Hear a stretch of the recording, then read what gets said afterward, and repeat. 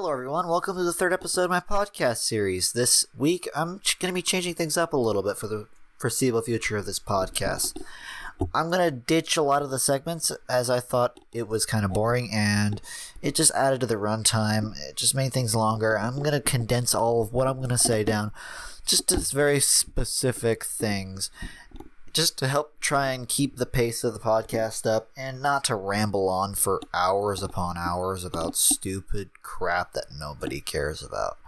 I'm going to do my one thing that's going to relate to the school, and then I'm going to talk about something else. The one thing I'm going to relate to the school, I'm still going to do the commute information because I think it's useful information, and I'm still going to do talking about cars and stuff, but it's going to be less news and more like just the general state of how cars are being right now. So yeah, let's get started. So I did my commute today, or this week. Not bad overall, but there was some traffic on Hecker Pass, as there usually is, because I think they were doing some road work up there, but overall it seems fine. I've heard from some other people that Prunedale and stuff like that are having some weird traffic issues. I don't really know, I can't really confirm that, but just keep yourselves on the road, safe on the road out there. People are stupid and drive really stupidly, so just be safe, okay? Don't do something stupid like cut off in front of me when I'm just trying to drive down Casserly in your gray Audi. Yes, you know who you are. Anyway, enough of my incessant ramblings about people being idiots on Casserly. Some of the more obvious roads like 101 you should most oftenly avoid. 5 and stuff like that, you would never use that for commuting, so don't even worry about that stuff. And 101, Hecker Pass. Hecker Pass is fine. Overall, 129's also really not much is going on. Standard's fair, nothing really that much to talk about when it comes to that. Next, we're going to get into the actual main topic of this podcast, and that's going to be a new segment called, what I like to actually call the state of cars, like how things are going right now. And today I'm going to be starting with my dad's favorite freaking brand, because it's the one brand I know the most about, and that is Chevy, or Chevy, or Chevrolet, or however the frick you want to say it. I don't really care because it's none of my business. Anyway, if you've been paying attention at all what Chevy has been doing, you know that the C8 Corvette is coming out here, and it's actually already out.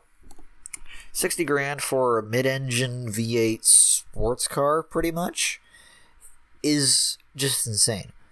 Although the fact that it's only a dual clutch transmission and not having any kind of manual option yet is, well, kind of sucks.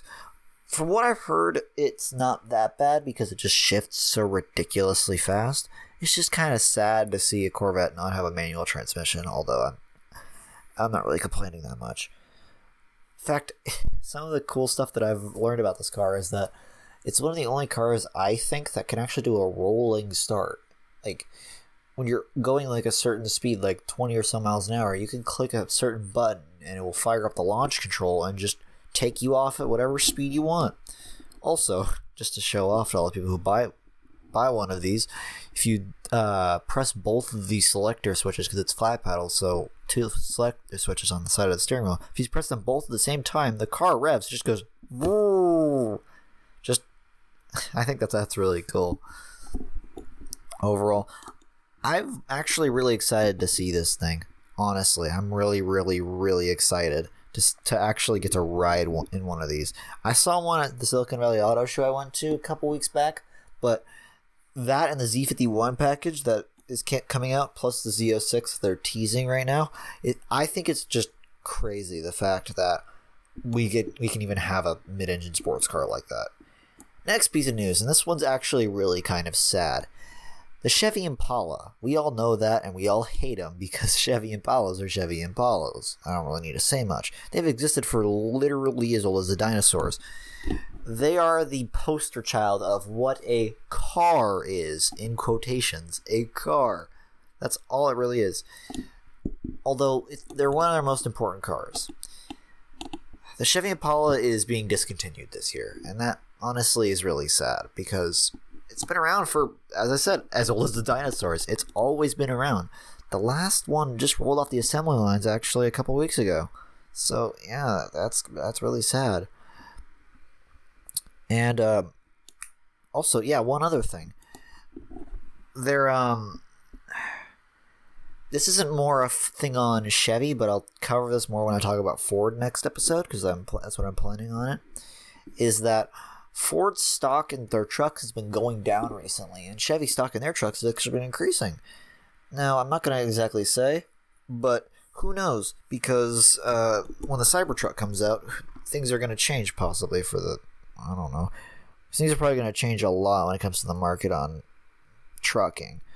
Although, I'd say Chevy right now is more than fine. And there's some other stuff with their race teams being just completely just dominating with their Camaro bodies. Now, speaking of the Camaros, they're doing okay. Not much is the new model has not come out yet, which I'm kind of mad about. But I don't know when the new one's going to come out. Although we all know when the new one comes out, it's just going to be the same as all the other ones. A lot of horsepower, very heavy, can't see crap. We all expect that from a